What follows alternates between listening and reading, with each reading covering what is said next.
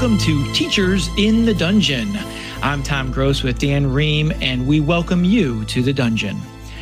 Well, Dan, we've got a kind of a cool way to start today's show because you got a package in the mail.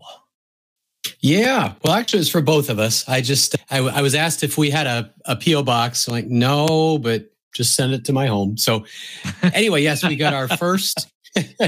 It's probably totally against the rules of everything that podcasters or anybody is taught to do. But anyway, one of our longtime listeners who, actually, I don't even think we know the real name, but he goes by Rum Weather Reptiles on Instagram. Yes. So he very thoughtfully sent us a care package. It's sort of a little compendium of some materials from his homebrew world that he's been working on. Yeah. So that was a very, very thoughtful gesture. If you're following us on Instagram, you've already seen the image of the map that he drew for us of his world that is already up in the game room. It's not in the most advantageous spot. I'm going to have to rearrange some things, but it's there beneath one of the lanterns. So it's well positioned, but I think I need to put it in more of a place of honor. But yeah, so this was just really fun to read through. He included a poem from a Grung bard, the Ballad of Polynob, and an official mission report from the Order of the Holy Dawn. Nice. It was not a happy mission report. The first word is failure. It's pretty impressive. So much to talk about, but honestly, just to not to run on and on, but it was very fun to read, and it's for the world he's created. There's quite a bit of depth. I gather just from the times we've interacted on Instagram that this is sort of one of his methods of relaxation is just to write lore for this world. And it kind of reminded me of, I don't want to throw out the big name quite so easily, but how Tolkien actually goes about or went about his writing, where it's just, he describes it as layer after layer of leaves that kind of dissolve in the forest floor. And from that springs a lot of the stories that he tells. So he's created this pretty in-depth world that he actually does play in. He runs games for his wife and son, which is pretty awesome too. Very cool. So I have not been over to see it yet, and I look forward. We play in a couple of weeks our game, and so I look forward to seeing that map in the dungeon on the wall there under the lantern. But there was something that you were pointing out to me the other day regarding names that I would love to have you share, because I think it's a magnificent play and creative way to put together some names. I definitely appreciate his wordplay, and he created 2 brave knights, paladins, and the man that's writing this, the individual that's writing this letter, is a squire for them, I believe. And one man's name is Amek, Ameck. And the other man's name was Loyn, Loynn. As I read through, I kind of skimmed through. I just read what happened to these brave knights. It was not pleasant for them. And I didn't really think about it. And then as I skimmed back, I thought, Loyn, that's a really odd name. Yeah. And then I noticed that he was burnt to a crisp. And then I saw Sirloin. And it clicked. And then I looked back. Amek was shattered into 1,000 pieces. Ceramic. Nice. So well done. I greatly appreciated it. And again, it was not highlighted. It was just in the writing. So you definitely had to read carefully enough to pick up on it. So I almost missed it, but I did catch it. So it was pretty entertaining. Well done, Rum Weather Reptiles, on the wordplay there. That is magnificent. And well done on you for being a discerning reader of the letter. That's well, it was a very involving, like I I started to skim, and then I had to slow down and really read because I was pretty involved in the tale that the author of the letter was recounting. So it was very, very thoughtful. I was very excited to get this particular package. And it is for us, so we're going to have to fight over who gets which pieces of it. But well, then you're going to end up with everything because you are the skilled warrior, whereas I am the scribe, I suppose. I can run and bike really fast. How about that? So you just have to grab it and get away. Yeah, right. Well, thank you so much for passing that on, and I can't wait to get over there and see the contents that are in there. But speaking of gifts or potential gifts, there was news this week that a new line of Dungeons and Dragons cartoon action figures will be returning to the stores that bring these characters right out of the 1980s. Now, Dan, do you recall we've talked about this on the show before, but I don't remember. Do you recall watching these? I had seen a couple of episodes, but I had just kind of aged out of cartoons. I remember being very interested, but other things often took my attention or time, so I didn't see much of the cartoon. Yeah, so I'll post this on our Twitter page, but this is an article from the Bell of Souls written by J.R. Zambrano, and he posts the images from Hasbro, who will be producing these. And we have an image here of Diana the Acrobat, which I remember thinking at the time that this cartoon came out. And I'm with you. I was right. I was just below that line. This was at the very end of my Saturday morning cartoon watching days when these were out. But I was a loyal watcher of them just because I played Dungeons and Dragons. It was probably one of the last cartoons I was religiously watching. Anyway, Diana the Acrobat, and I remember thinking that would be so cool to have an acrobat class in Dungeons and Dragons because there really wasn't, and she really was probably closer to what the monk would have been in first edition. But then soon after this cartoon came out, the book, The Unearthed Arcana, came out, and the thief acrobat showed up in that edition. Or in that supplement to the first edition. And then we have Hank the Ranger, which is pretty cool. I always liked his bow, that magical bow where it's just the wooden part of the bow. And then when he goes to string it, that energy string with the energy bolt comes on. I always thought that was a cool magic item. Then they have here Bobby the Barbarian and his pet Uni the Unicorn. I was never a fan of those like silly mascots that these cartoon groups had, including the Uni the Unicorn, but they're like Scrappy Doo. That didn't do anything. There's a special place in the Inferno for Scrappy Doo, that's for sure. Yes, I believe so as well. But I always thought the Bobby the Barbarian's club was cool because he's just a regular kid until he slammed that on the ground, and then he turned into this little kid barbarian who had this super strength, which I always thought that was really cool.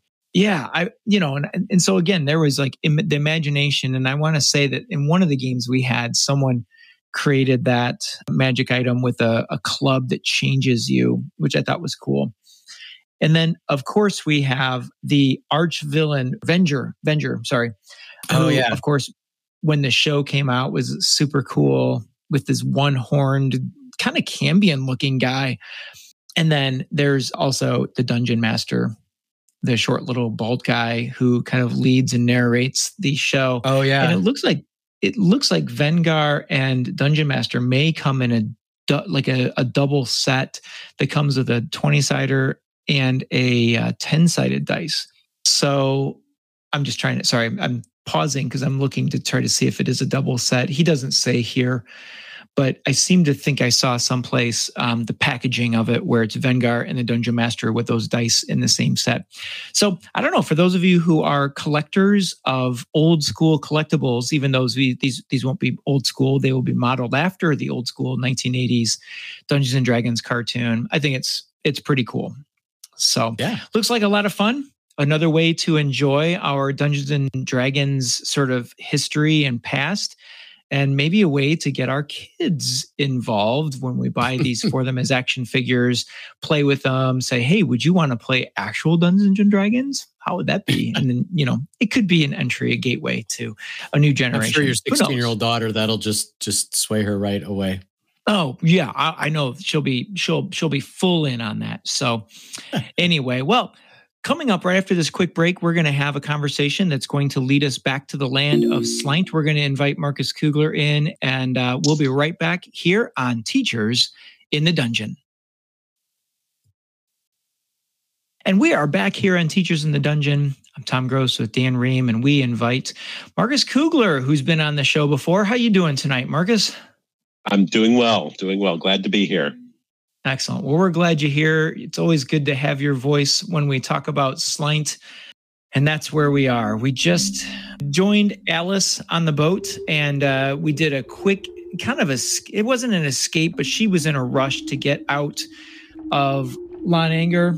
So she was kind of in a rush, and we did not disagree with that. So we got on her listing boat and kind of made our way across to the island where we were told there is a fortress that they could see from Lonanger on a clear day, and they called it Lan to Show. And so we get to the island, and there is a long upward path that we followed. Any notes on that path? Well, I don't have anything. I know the session before this I was gone for. I just kind of came back right as we were at the top of that path. So I have nothing about that path going up there. If I recall correctly, Dan, it was sort of had the storminess. Yeah, it was just stormy. Did you see the thunder yet, or the thunderstorm building, or is that? Yes, and actually, I do have a note that there were we thought we saw faces in the clouds of the storm. Right, but so the storm threatened from the west, but it didn't quite reach you. Correct. I have that as well. So we get up to the top of this bluff, I suppose. Just the island, the ocean is low, and the plateau of the island is up at the top.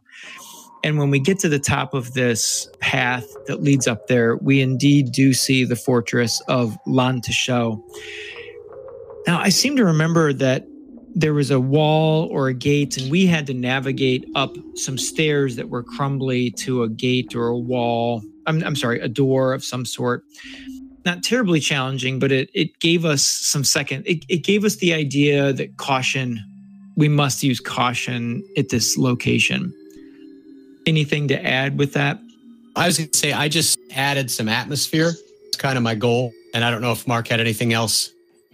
No, not really. It was kind of the big stone entryway, and there is a wall, I think, with a gate into the actual keep or castle part of it itself. But this nice stone area with a well in it or something, or was that on the inside? No, there was a well on the outside. Okay, yeah. I thought so. And I don't know if he said that there's a tower there, and then sort of a structure off to the left-hand side of the tower, but it was all kind of in ruin. Am I correct? Yeah. Yes, you could enter, but once you entered, you saw that one end of this fortress had collapsed, and that was the end near the tower. Yes. So we headed into the part of the fortress that is still open, and I have a note that we met some specters up on the second floor of that, named Nolan and is it Moira? Yeah, just some ghosts, actually. Okay. Yes, and they helped you. There was a battle with some ghasts or ghouls or something, I think. Yes. Yeah, some ghasts, and we talked to them afterwards. They were pretty friendly ghosts. They were. I'm trying to remember if they gave you any specific information or... They did. I don't know if you've got anything extra, Marcus, but I have that when we talked to them, that they revealed that they saw a girl, but she seemed to be dangerous, and they described that she went into the way below, and she brought some guests with her. That's what I have, is that she brought the guests. I also have down that they said they served Lord Aaron, so not that I think we found anything out about him, but that must have been who lived here at one point in time. Yeah. Yes. I was trying to figure out, as I was trying to remember if there's anything that prompted you to explore the tower itself, because that was pretty dangerous. Yeah, I think it was there to explore, and I don't think that anyone that, well, I don't know. I seem to remember thinking, for some reason, we thought something is going to be at the top, but I don't recall what it was. But we did know that the tower was dangerous, at least by, looking at the collapse. And I want to say the storm was kind of like raging in the area a little bit. And so Wade decided that he would not sacrifice, because I don't know that I saw it necessarily as a sacrifice, but that he was probably the most skilled at going up the inside. It was inside the wraparound stairs around the interior of the tower. Is that correct? Yep. And we had just in kind of a cursory exploration discovered that it was intact, but that it had some, potential for damage or danger. So Wade, being the most dexterous, decided to make his way up that. Now, keep in mind, he's a half orc, so it's not that he's tiny. He's just pretty quick. He has a high dexterity. And so there were a couple treacherous spots where you had Wade do a couple of dex checks that he made, and got to the top. And so up at the top, it was worth the trip because there were a couple of items up there, neither of which Wade kept. He gave them away willingly, didn't have anything to do with them, but they seemed important, so he grabbed them. And one was a purple prism that I believe is what we discovered to be an Ioun stone. Is that correct? Yes. And basically the Ioun stone is a stone of spell storing. Eventually he would turn that over to Jacques, but probably the most notable piece that was up here was a spherical globe that was sitting on a tripod. This got pretty hairy here, because was it when I grabbed the seeing stone, or this globe rather, is that when the storm came? I was trying to think. I thought we were up in the tower when the storm actually hit. Does that sound right? Or were we down on the floor? We were down below. Okay. So then Wade brought the seeing stone down. Yeah, I think you're right. Wade brought the seeing stone down, and then I'm going to turn over to you, Mark, because this is why we wanted you on today's show, because I showed the seeing stone to everybody, and Bert decided that he wanted to, well, I'm going to let you say. Well, yeah, Bert we were going through and he saw it, and I don't know if he thought it was enamored with it, but he thought it was kind of a neat piece to look at and go check it out. And we kind of thought that it was some kind of a seeing stone to be able to look through and find some things. So Bert decides he'd try it out. He went through and he looked at this, and he was going to try to look for Pescalus rather than anything else, because just wanted to see if we could find somebody that we knew. Well, Bert was looking at it. I have down that it swirls in there and turns into this black vacuum kind of area, and then a figure comes out, but it wasn't Pescalus. It was no. So, it was some. It most certainly wasn't. No, some woman by these icy blue eyes and very white face, and that's icy voice and dark hair that spoke to me in there. And I didn't write down what she said this time. It wasn't much. I think it was more a bit of a surprise that what was I doing here more than anything else. Yes. Yeah, you were a stranger to her. What have you got, Tom? I was just going to say, that I had that we were a stranger to her, and that she says that we won't thwart her. And then you got zapped. Yeah, I got zapped by something. Yeah, so at this point, again, another very powerful entity that is clearly displeased with you. But again, I'm not sure what what your characters were putting together at this point. Well, all I knew is, and right after this interaction you had with her is when the storm just raged into this fortress and seemed to be targeting the fortress. Yeah. And remember it hit, like lightning struck the tower and it started falling on us. It wasn't just like one lightning bolt that struck the tower. It was, I have down that it was several lightning bolts that really hit that tower, and seemed like that was the focus of the storm almost. So it drives you, you guys have a decision to make. Yeah. Because it looks like the lightning is definitely going after you guys. So I guess that's when you took the information that the ghosts had given you to figure out where you needed to go. Yeah. Yeah. I know we were a little indecisive, and I think at one point we were kind of all running around this courtyard. We finally took refuge at the well. And when that tower started crumbling, we decided to just climb. Well, we discovered that there was a ladder structure built into the side of in like the inner circle of the well. And so we took that hint and started climbing down into the well. Yes. There's a little passage down in there a little ways. So, yep. From the DM's perspective, I realized it'd been a long time since we'd had a dungeon crawl. So I thought that's what we need to have. So yes, a secret passage into some subterranean rooms.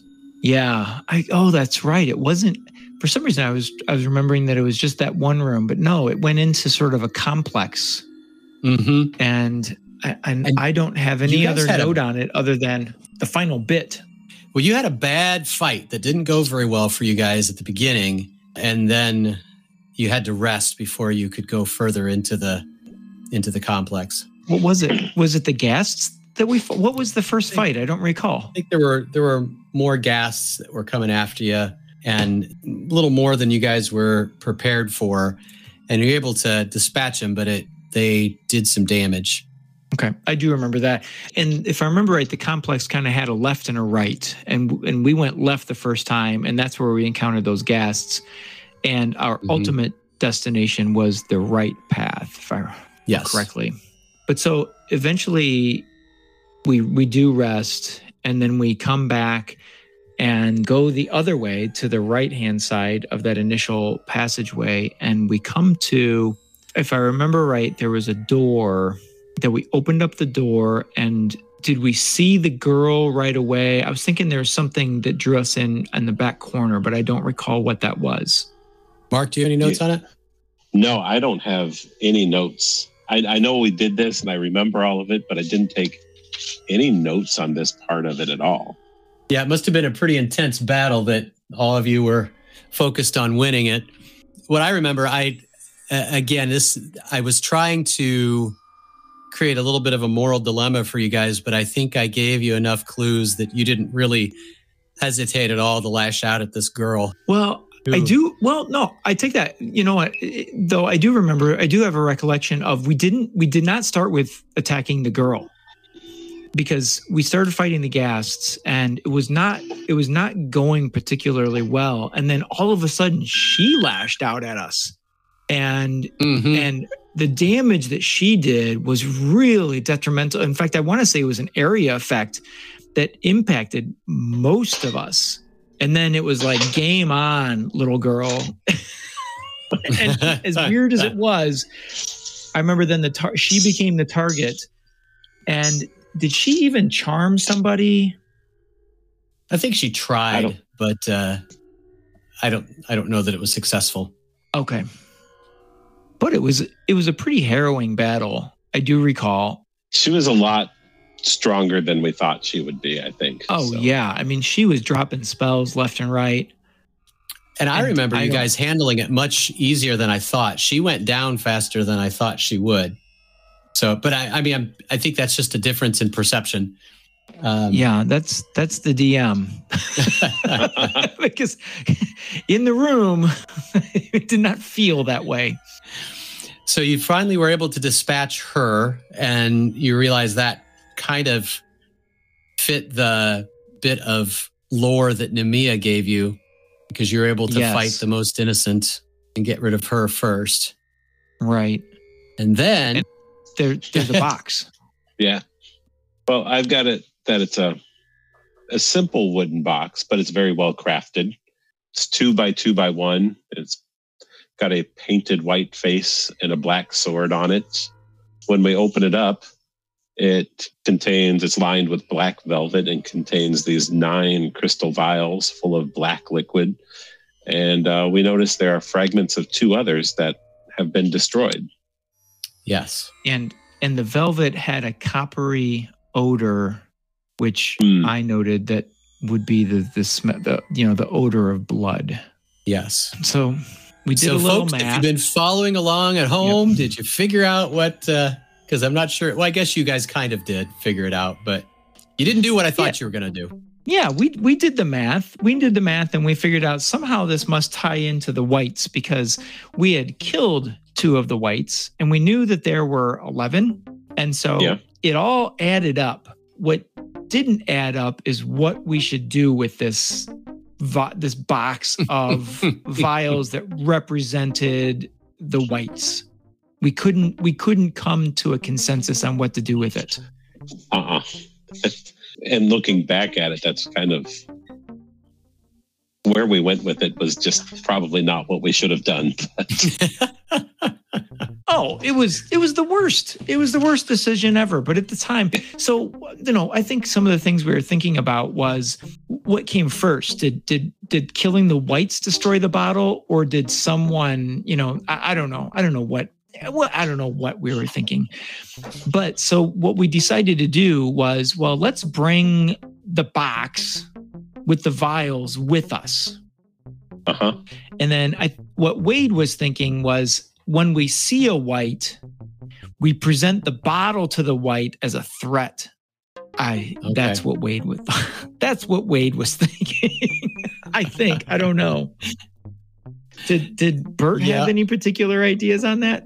Well, I guess it was kind of the same kind of idea, because I think we had the idea that killing one of the wights would break one of the vials, but we weren't sure if we just broke the vials, if it would actually kill the wights. We didn't know if they were tied that closely together. I guess Bert wanted to find a wight, see if it actually happened, and then take care of the rest of them that way. I think that's what Wade thought. But here's what I'm going to do. I'm going to blame the guy that's not here. And I'm going to say it was Jacques' fault. He talked us out of this. Because I know we had conversations. Maybe we should just drop the box. Maybe we should just destroy the box with the vials in it and be done with it. Because I know that was part of the conversation at one time. And I don't know if it was Wade, if it was Bert, or whether it was Jacques. But I'm going to say Jacques because he's not here.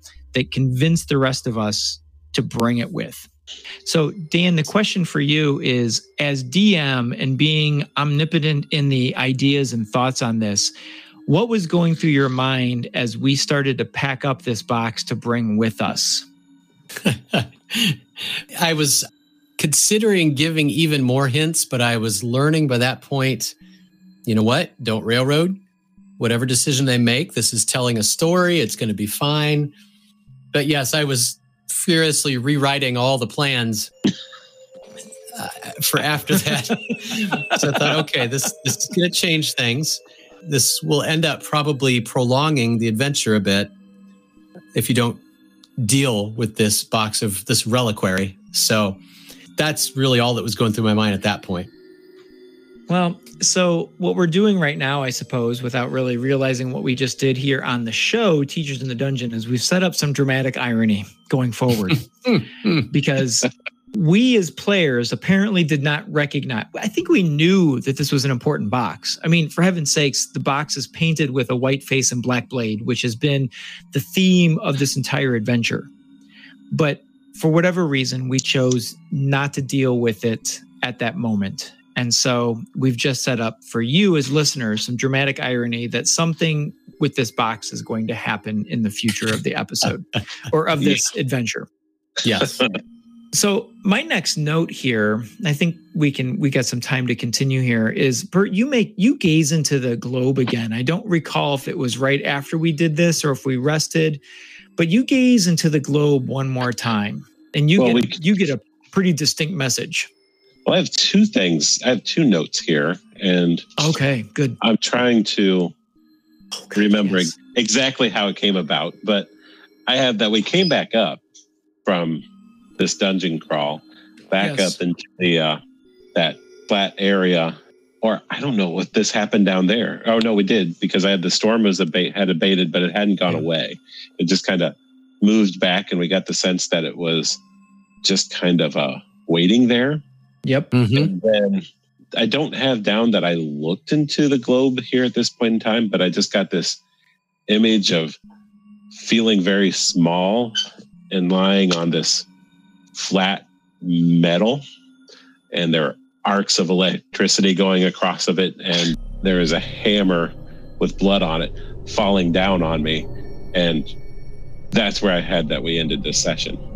I would have been like out, or something happened there that's what happened. Yeah, I think it was a warning. That's what I got, that it was, you should stop, that it's going to kill you, but Bert went on anyway. So I love it when the DM says, I think that was a warning. Thanks for that. That we appreciate that. I want to hear your side. Well, I was just going to say that at this point, then I was reconfiguring and thinking, okay, what are these enemies going to do? So you've got Prince Neil, who, well, as far as you know, he's the kind of the head vampire. You thought you've escaped him, perhaps. You've got this girl that you've dispatched. You've got this reliquary full of vials of some sort of blood. You've got this strange, powerful entity after you guys. And so I had to start kind of putting the pieces in motion on the board. So the next session, you guys found out that Alice's ship had been smashed to pieces by the storm. You are able to find Alice, and she does tell you that there's another small port on the northeast side of the island. There may be another ship there. So that's what you're going to have to do, is travel up this island, which is fairly small, and try to find your way to this ship so you can escape and get back to the mainland. And she lets you know that she doesn't believe the interior of the island was ever inhabited. There are stories of murderous monsters living there, but you have to go through because the coasts are conveniently, from the DM standpoint, quite jagged and nothing but cliffs. Yes. What I'm trying to figure out is, okay, so I want to, before we go talk about going across the island, I want to talk about, because Bert, you did gaze into the globe again. I did.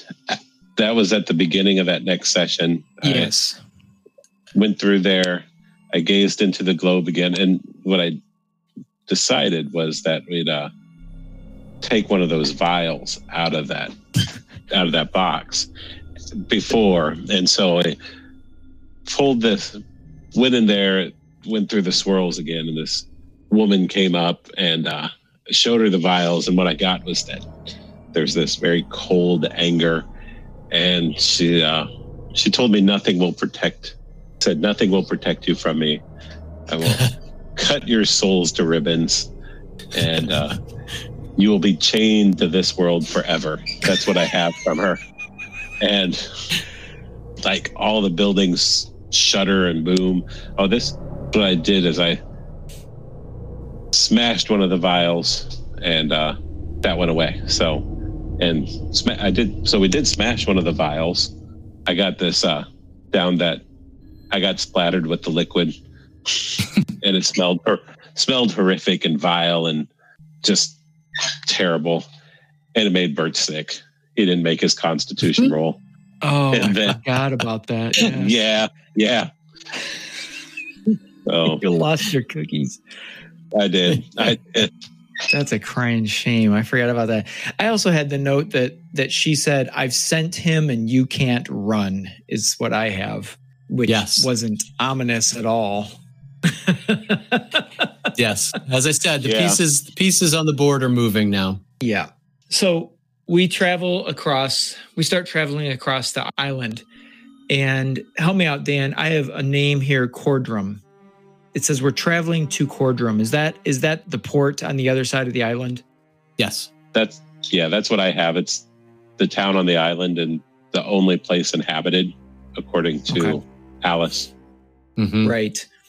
And so along the way, there's a sprite who, I don't recall why, but picks a fight. We encounter, and he picks a fight with Jacques. This sprite's name is Bloodletter. Yes. So we've sort of established that, and this does go kind of from the monster manual, that sprites are a little aggressive because, kind of making up for their short stature. So yeah, this particular one was sort of slinging sass at you guys, and I forget which one of you decided to fight back. Was that you, I do not Wade? recall. I'd probably almost say it was Jacques.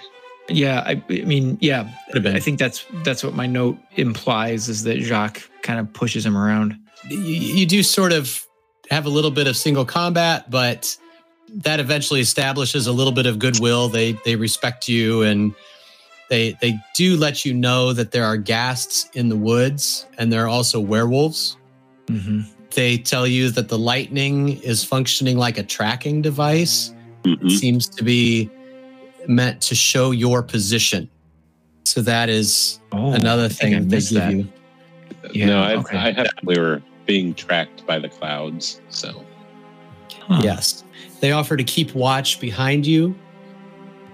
And the other little thing I threw in, just because I thought it would be fun in a cruel sort of way, is that you had to roll some perception rolls to avoid poison ivy. Oh, I do remember that. Nice. So we travel. It's a 2-day trip through the forest. And at dusk, I believe, I don't have noted, but at dusk we encounter a deer and a human changed werewolf that are dead. Mm-hmm. And keep in mind, we do have Graven with us, and Graven, we know, is a werewolf. He's one of our party members, played by Caleb Baumgarten. Mm-hmm. But he's with us also. So we look for the werewolf lair. Well, we're successful, but that probably wasn't the best move on our part. But this episode has been filled with lots of great decision making by this group in Slaint. So I don't think it was that bad of a decision, because you heard werewolf howling, but it sounded panicked.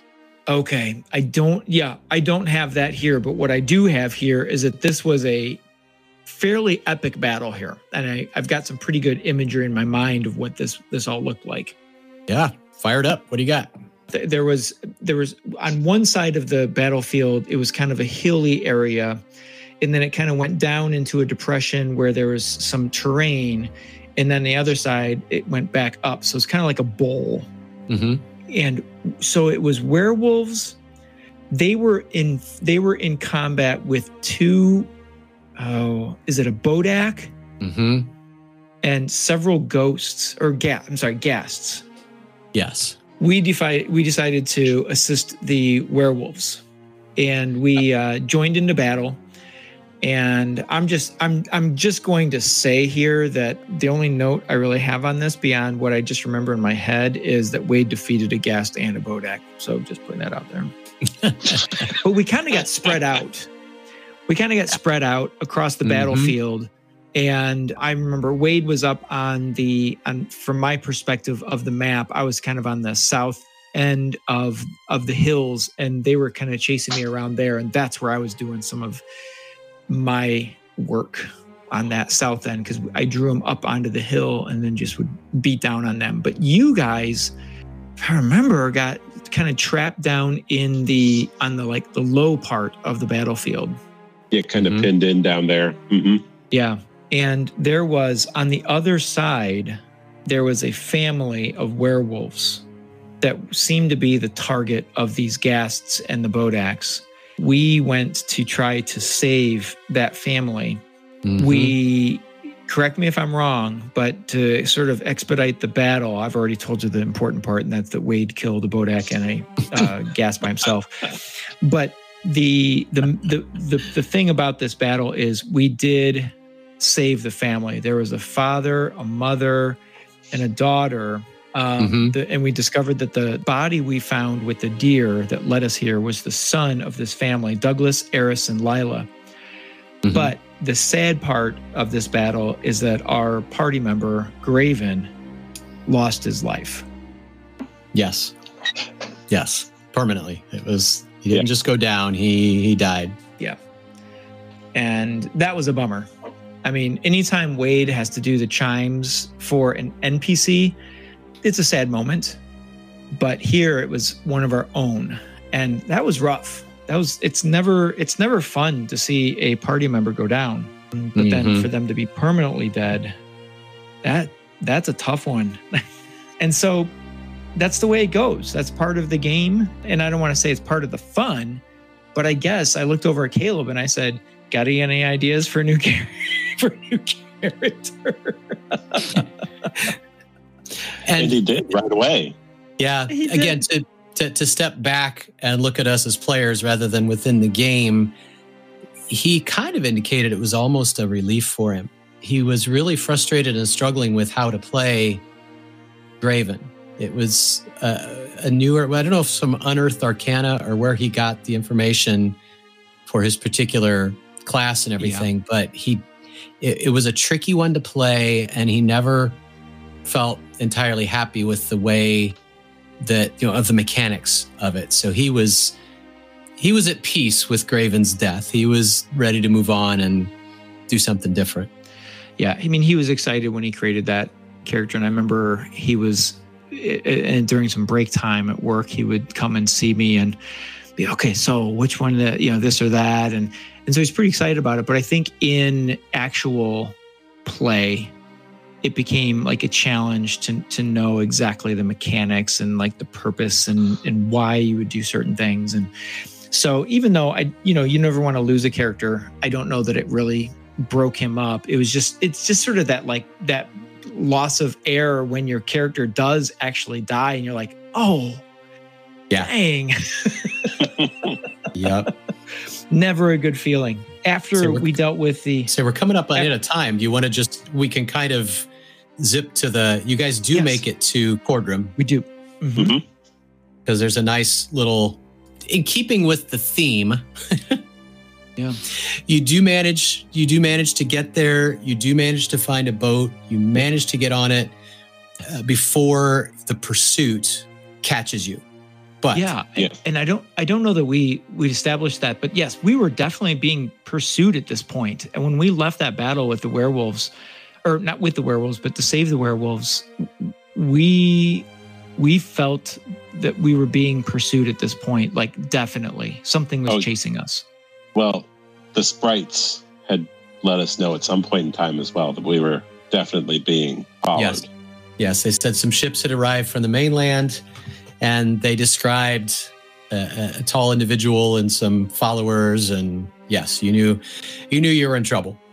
Your description of that was great. I just have such good pictures because some of us were using our speed. And if I remember, like, I know Wade's faster than everybody. And so I remember him just running. And I don't know if Mark, you and Chris, or Bert and Jacques were using some sort of magical means to get ahead. I don't remember exactly what happened, but I do remember the imagery in my head of us running down a hill and the boat was there. So you guys jumped on the boat, you cast loose, you look back, you see a princely figure standing and staring at you from the coast. And and I think maybe Wade shot his crossbow at him once or twice, just did something. I have down that, it was a half elf. He had guards, cloaked figures moving really fast. And what he does is, as we're sailing away, he throws Sternward, who was the sprite leader, onto the deck of the ship. Yes, the broken body of the sprite that was helping you as a little parting gift. Yeah. That was frustrating. That was not a feel-good ending, but it certainly made a great cliffhanger. So, yeah, probably a good place to end until next time. Indeed. Marcus, thank you so much for joining us tonight on Teachers in the Dungeon to talk about Slaint with Bert's gazing into the globe. Yeah. I'd still do it again, even though he probably should. I'll do it again.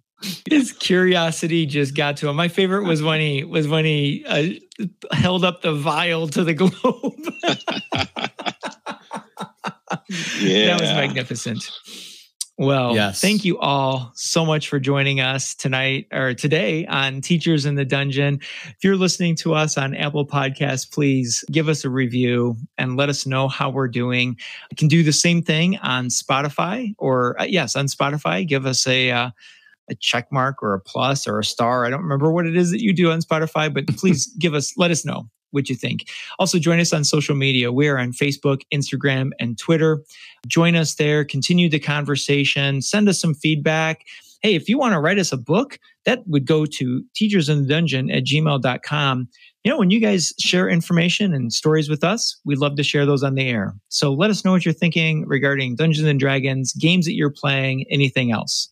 So for Dan Ream, I'm Tom Gross. We thank Marcus Kugler for joining us tonight here on Teachers in the Dungeon. Until next time, keep rolling those 20s. So long, everybody.